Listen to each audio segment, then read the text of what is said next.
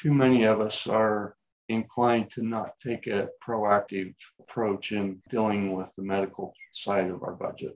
And yeah, it makes up for me almost 10% of my general fund budget, pushing in the neighborhood of $10 million a year.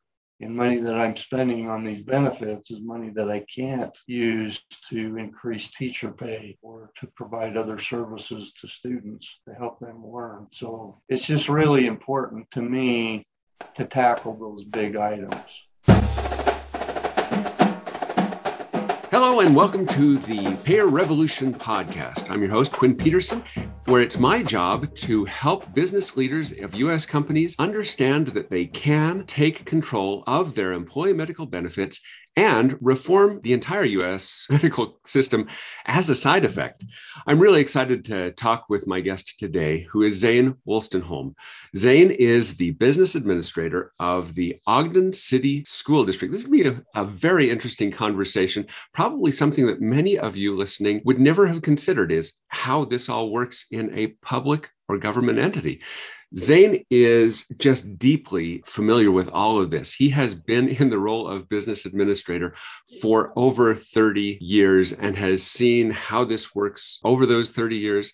And he has taken some really interesting actions to really grapple with the problem of the expense of employee medical benefits. Zane, thank you so much for being on the podcast. Good to be with you, Quinn. Thank you. Well, Zane, tell me a little bit about your history. How did you get into this business administration role? And what do you find to be the most rewarding thing about it? What gets you up in the morning?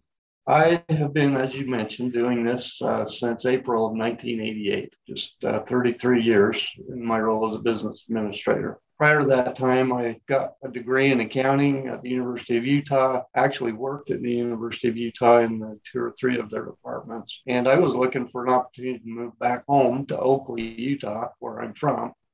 There aren't many accounting jobs available. And one of my cousins actually told me about the role of business manager for South Summit School District, my alma mater. And the more I found out about that job, the more intriguing it seemed to me. I like the idea of being involved on the business side of the school district because there are a lot of different balls that you're juggling every day. And I like that mix. Well, thanks, Zane. There are things at school districts that I'm sure nobody else in this audience listening to this podcast has to deal with, like probably student lunches.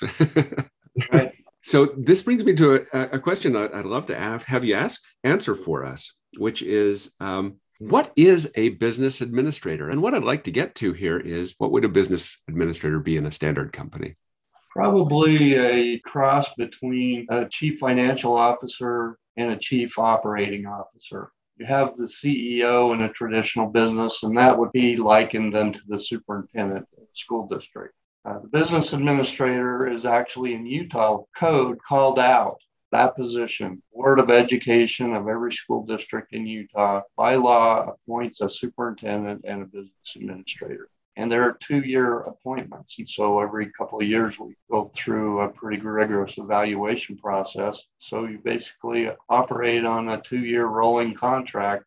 So, but that's the big difference. As a business administrator, you're involved in making sure all the accounting is done appropriately, bills are being paid, that the people are being paid, benefits are being provided, and also that the facilities are in great shape and that students have a good learning environment. It's kind of the support of the instructional process is our role.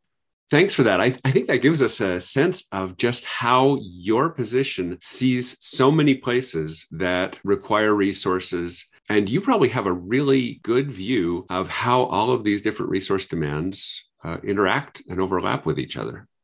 I attribute that to the fact that I started out in a pretty small school district where I was the guy, really, and I was in charge of busing. Food services person reported to me. I had to do all the accounting. I had a few people in the office to support me in that role, but I got a taste of all aspects of school business in that smaller setting, which I've been able, I think, bring with me to bigger setting. And I think the experience I had in that smaller district really helped me as I got to Logan, because I understood what all the pieces of the puzzle were. And really, it all works the same on a grander scale, but it all works the same. And then I came to Ogden in 2014. And again, I've been able to just build on that experience that I had from my previous lives, hopefully to make a difference for good here.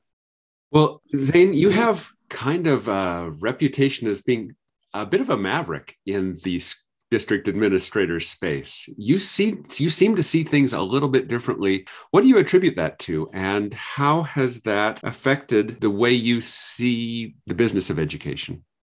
I've always taken it as a very serious part of what I do, the stewardship of managing the public funds and the public trust, and believe that in my role, I should be striving to squeeze every bit of outcome, if you will, out of the dollars we spend.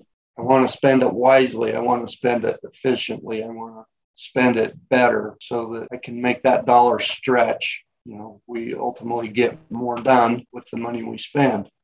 And it didn't really matter what I was dealing with when I had a problem. I was trying to look at it from an angle of how can I do this better, and how can I do it with less help, perhaps. Maybe not everyone looks at things like that. It's easy, I think, to come to work and just take what comes across your table and get paper pushed and get the job done. It becomes more of a challenge if you're trying to look at this paper that's coming across your table and say, all right, why is this coming across my table? Does it have to? And how can I make this better? Well, thank you for that, Zane. And I think that the reason I consider you to be a maverick is just looking at the numbers. There are, I believe, 41 school districts in the state of Utah. And I believe I've heard that there are 5 that are self-funded. Now, school districts are very conservative, of course, but what do you think explains this fact that so many districts that on paper at least look like they should be self-funded, but they aren't? That's a little bit of a complicated question, and I'm liable to step on a few toes. Okay, well, say whatever it is you're comfortable saying. So I think the reason more are not self-funded is because too many of us have been led to believe, and I was for 25 years, that I was too small to be self-funded, that somehow you magically had to have at least 1,000 employees on your health plan to justify being self-funded because of the risks associated with that. I first started exploring it probably around my 21st year. It was when I first went to Logan, and we were part of a pool of other school districts managed by one of the carriers that's popular in Utah. And one of my frustrations was, we would talk about ways to keep our claims down. We'd talk about all of these things, but the way things were set up, it wasn't really going to benefit me, except perhaps in the form of smaller premiums going forward. And because I was in a pool with other school districts, obviously it wasn't just my decision to make. It was a collective decision among, the half a dozen or so school districts that were part of that particular pool. I couldn't get information about how my group was doing because of the rules that have been put in place by the carrier. And in some respects, I think those rules are put in place intentionally to keep the group from breaking up.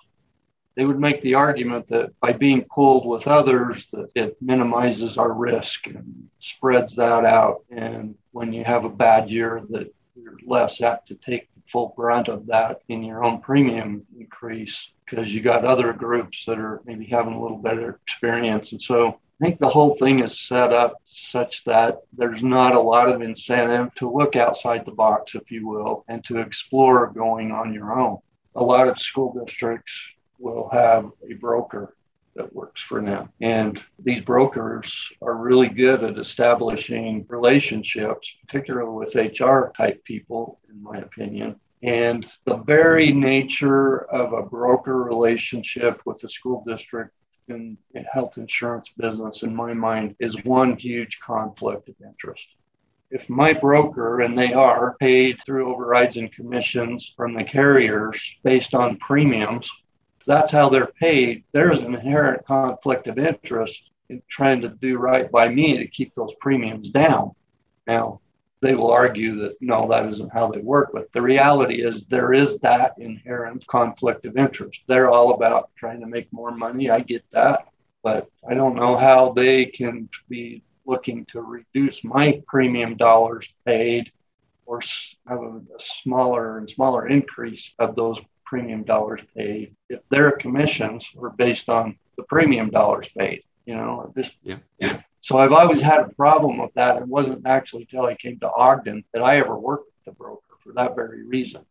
I just refused to do it because I figured I'm smart enough, I can figure this out. And it's easy, I think.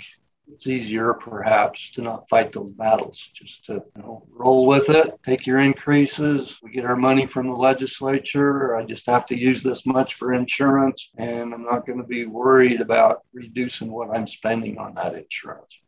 Let's start out with a question I think that people listening to this would obviously ask, which is, you have more than 50 people. So under the Affordable Care Act, you are required to have insurance, which seems to suggest you would have to have a broker to buy that insurance for you. How have you addressed that? You don't have to do that. I think I don't have a broker, but I do have a benefit advisor. So when I go out to look for that service, I was very specific in my request for proposal to specify that I was looking for someone to come to help me put the pieces of the puzzle together to move to self-funding. And even before I made that proposal, when I did my RFP, I specifically made them agree to forfeit all overrides and commissions, and that they would work for me on a fee-for-service basis. So a lot of brokers are not paid directly from the owner. They are getting their pay directly from the carriers, which goes back to this conflict of interest I was telling you about. So most districts have no idea how much that broker is making off of their business.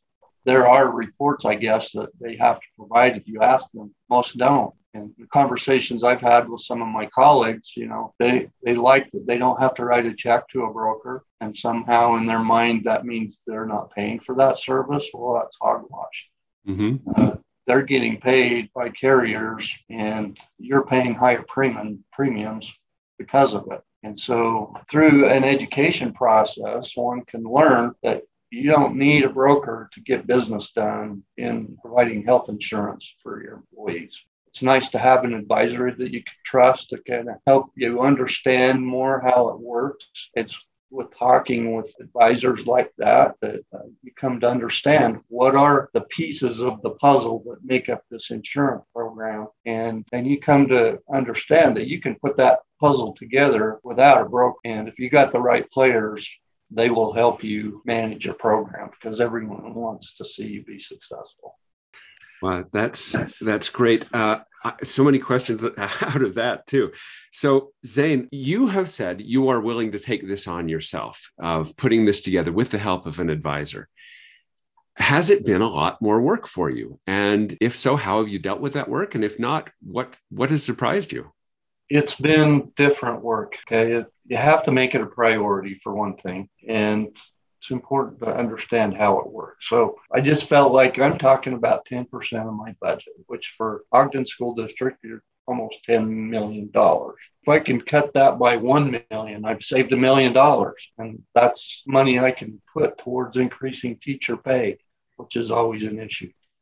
Okay. And so my goal is to try to get at that. And so I have taken the opportunity and time to attend seminars, to talk to other people that are in the benefit consulting business, whether they're brokers or otherwise, to just understand how the whole thing works. And it's really not rocket science. It really isn't. But you have to decide you want to learn about it. And then once you've learned about it, you've got to decide to do something about it. That's where the heavy work in my mind comes. I've known for 10 years that I wanted to move to a self-funding model. I wasn't able to get there until I'm in my third year now. So, and it all started with, okay, I have got to get out of these pools so I can control my destiny. And so I broke out of the pool and went on my own. There's a certain amount of risk involved with that, but it was essential to have my own experience because generally speaking, if you're in a pool and you want to go on your own, carriers want to know what your experience is. And if you can't provide them with that, then they're going to obviously ratchet up what they're going to be charging you for premiums to make sure that they've covered themselves in the event of things not going just right. So you have to make that decision. I had to get myself working with a benefit advisor that I could trust to support me in my goals. And I was fortunate to find someone a few years ago that believed in what I was doing, that believed in self-funding. He works with several clients that have fewer than 50 employees that are self-funded. And here I've been told my whole career, you got to have 1,000 employees to make this work. Well, no, not necessarily. There are things that you can do to mitigate the risk of being on your own and being self-funded, even when you're small, to the point that it justifies itself and pays for itself. And so obviously it takes more work from the standpoint of trying to understand how it works. And then once you understand how it works and you get the vision of what it is you want to do, then you've got to work with the establishment. I mean, Ogden School District years ago went self-funded, and there were still people around here a few years ago that were around then. That didn't go so well. In my mind, there are reasons why that didn't go so well. And, it just had to do with how the program was managed and who they had helping them at the time, and a few things like that. And so there was a big pushback from a certain element of folks that weren't really convinced. Obviously, they don't want to find themselves in a situation where they're going to have to spend more on insurance than they otherwise want to and forfeit salary because of that. And so it was a pretty, it's not out of line for me to say, we had some heated battles internally before we got where we are. And ultimately, I was able to gain the trust of the 7 people that I needed the most to make this work. And that was my board of education.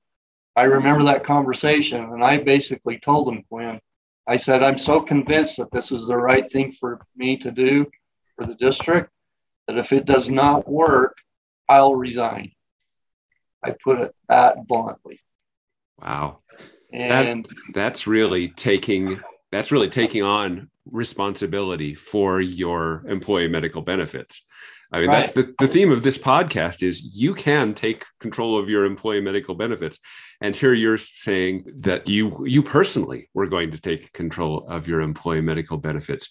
In addition to your personal guarantee, which I think everybody takes pretty seriously, what other things did you have to say or do in order to get the powers that be to go along with your plan? I obviously had to have the vision in place, and I had to articulate that vision.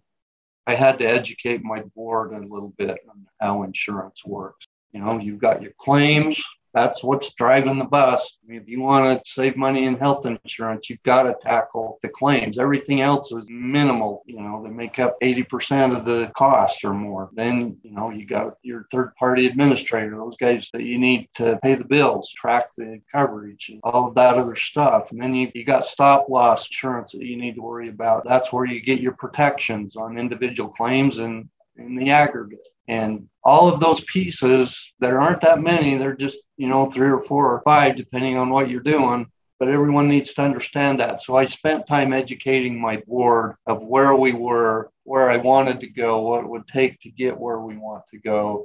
And then I was able to show them out of the chute reduced premiums, because as soon as you make that decision, I was able to bring forth real savings. If you're doing it self-funded, you're not paying for the profit margin for the insurance carrier that they have built into their program. And if you're worth a regular carrier doing fully funded insurance, what benefit do you really get out of having smaller claims? Those carriers are banking on you having smaller claims, and the smaller those claims, the bigger their profit margin. Why should they get that? I want that to save me money. And so the efforts we make to proactively cut back on claims actually inure to the benefit of the school district. Yeah, that's such a good point. But Zane, let's come back to a question that I think people will want to know, which is you said you put out an RFP and said, I don't want to have a broker who is making commissions. I want to pay. I want to be the customer, not the insurance company. How did you find somebody to take that deal? Well, not everyone did, but I just threw it out there on the street. I had a few proposals that came in like that. A lot of the people in that business, they don't know any other model themselves. And so you throw something like that out on the street and you get this traditional response to an RFP. And I remember having a conversation with one of them. I mean, I usually sit down with them first and I talk them through my vision and what it is I wanted to do. So I had conversations with 4 or 5 different brokers to explain what I was doing and what I wanted to do. It's interesting. A lot of them will say, you're headed right down the right path. This is where we need to be going. But at the end of the day, not very many of them actually came to the table with the kind of a proposal that was needed, and some of them were sorely disappointed, I mean, I remember telling one guy I'd worked with for, on and off for several years. He'd been trying to get my business and I'd been explaining my vision and everything else. And then when it came down to it, he turned in a response to that RFP that was clear out in left field. It's like, did you understand any of these conversations we'd been having? And so there aren't that many that like to play that way.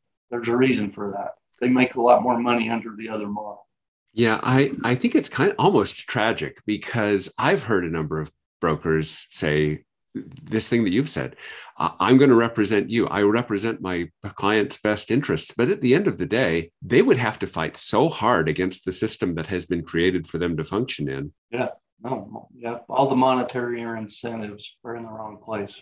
So let's go back to the question. You did actually find a few people who were willing to take that offer, to forego their normal revenue stream, their overrides and their commissions, and to allow you to pay them and for you to be their customer. How did that happen? Well, I mean, first by creating the expectation through the RFP process. And then once we had those proposals for the ones that met the criteria, we would interview them and talk to them and make sure that they were on the same page, and ultimately made the choice to go with the one that would be the best fit for me.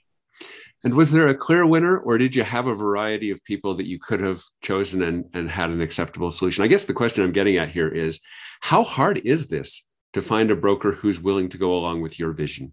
You will not get inundated with proposals of people anxious to do this. I think I may have had 3. And the way they were priced, it was obvious that they were so far out of their comfort zone in putting together a proposal like this that it didn't work. For me, the choice was fairly obvious what I wanted to do based on my interviews and conversations. So I think once you go through that process, you got people willing to play the game that you want to play, not their own. That choice becomes fairly obvious. Hey, good to know. So you mentioned that you delivered results right away. This is important, obviously, to keep your credibility and to keep your promises. So what were some of those results that you saw? Right out of the chute, we saved a bunch of money in premium cost. And then, it was a transition for me. So first thing I wanted to do, I needed to break out of the network that I had. And so for me, I made a jump to the University of Utah health plan from Educators Mutual. And I did that for a couple of reasons, but the primary one is the U of U was pretty aggressive in getting into the market, and they came in and offered me a premium reduction out of the chute of like 9%. And so figure it out. It was about almost $900,000 in savings, right? But that was still a fully funded plan. But they knew coming into this conversation that my plan ultimately was to move to a self-funded plan. And I wanted to network with provide me maybe what in my own mind was better flexibility and managing the plan, if you will. And once I made the decision, I went to the U of U And I got into the different networks that I wanted to be in because they offered better discounts. So again, we're trying to cut claims costs as much as possible. And then the next year, we made the move to go self-funded. And the savings out of the chute was I didn't have an increase that year. I was able to make that move, keep my premiums the same, and it worked. So a zero increase in my mind is like saving money. Mm-hmm. If the trend is 4 or 8% or whatever it happens to be, and if you can get by with less than trend, you're saving money. And I've been able to do that every year. And by going self-funded with my own plan, I've been able to do other things like bring on Epic Surgical Center as a partner. And because I had the right third-party administrator in place, they were able to work with me on making sure that if they go to Epic, it's not out of the plan network. It actually will save employees money. If you do this, there's monetary incentive for doing that kind of thing. And I can bring in I just got more flexibility to tailor my program in such a way that I can really get at the cost of claims. If I can get something done for 60% of normal cost or less, that's what's going to save me money in the long run. So you were able to right off the bat save $900,000, and then those savings compound every year that you don't have. Right. Yeah, so those are some pretty impressive numbers. How did the employees take you're moving to self-funded? Did they even know it happened? They knew because we told them, but from boots on the ground perspective, if you're an employee, they didn't know the difference. Has there been any response? I know you've got a stakeholder committee, a benefits committee made up of teachers and staff members. What have they had to say about this? I think they've liked it. I mean, one of the things we've been able to do is our third-party administrator has been much more responsive to questions that employees may have about their benefits, about coverage, prescriptions and things like that. They're finding that outfit that's sole responsibility is to take care of my employees is more responsive than the big carrier has been. So they like that. We present data to that benefit committee and they can see what difference it's making because we can point to it and say, here's what our experience was. Here's what it's looking like this year. And so far, it's been better. Okay. What have you been able to do with these $900,000 a year or more savings? How have you redeployed those resources? We were able to give teachers a pay raise, a good pay raise. We now, our teachers are some of the highest paid in the state. Our beginning teacher salary is one of the highest in the state. Not but because you got the Park Cities of the world and wars that are going on with salaries among some of the bigger districts. But I think it's evidenced by that. We have lower than average pupil teacher ratios. So. Well, what advice would you give to those people who are in your role, whether in K through 12 education or in a traditional business, who are facing a similar decision about how do I tackle my employee medical benefit? Do you have any words of advice for them? If they really want to tackle it, they need to get educated about how it works. They really need to understand it. Don't take my word. Don't take anybody else's word. Find out how it works. Find out what the mechanics are. Find out what pieces of the puzzle you need to have in place, which ones are essential, which ones don't you need. And once you understand that, you've gotten over the biggest, highest hurdle in my mind. Most don't want to go down that road because they don't want to have to worry about it. I mean, I pay my premiums. They handle my questions. I don't have to worry about it. And I get that. I mean, we have a lot on our plates as business administrators in school districts. And this is one big chunk of meat on your plate if you want to put it there. A lot of people just soon leave it off their plate and live with the consequences of whatever happens. I just don't operate that way. How did you become educated? And are there some resources that you can suggest people use to get educated? The ones I used were primarily I was educated by brokers that would come in and talk to me, and I would talk to them about what my vision is, and they would tend to bring people into the conversation that knew a little bit more about it than they did. And I can point to 2 or 3 different things that have happened in the last, 10 years that really clicked a switch in my brain that you can do this and you can make this happen. I went to a seminar in Logan one time I was invited to by a broker who had been trying to get my business, but he invited me to a seminar of some guys in Houston. And they got into the weeds with this claim stuff and how it works. And I heard terms in that conversation that I'd never heard before, and I found it fascinating. I found it intriguing. I found it frustrating at the same time because, we're all basically doing the same thing. And there are a few people in this process making a whole lot of money based on our ignorance, the way I say it. And either our inability or refusal to tackle it. And so, you can go online and find out that kind of stuff. But my education primarily happened through conversation with people who are in the business. And I don't turn down many offers even now to attend seminars where they talk about this stuff. Sometimes I come out of those seminars shaking my head thinking, no, it's just the same old stuff. Well, it sounds like your recipe is just be curious and ask questions. Be curious, be courageous, take the bull by the horns. And own it. Be willing to own it. Well, I want to be respectful of your time, Zane. Thank you so much. This has been a really great conversation. Thank you for being curious.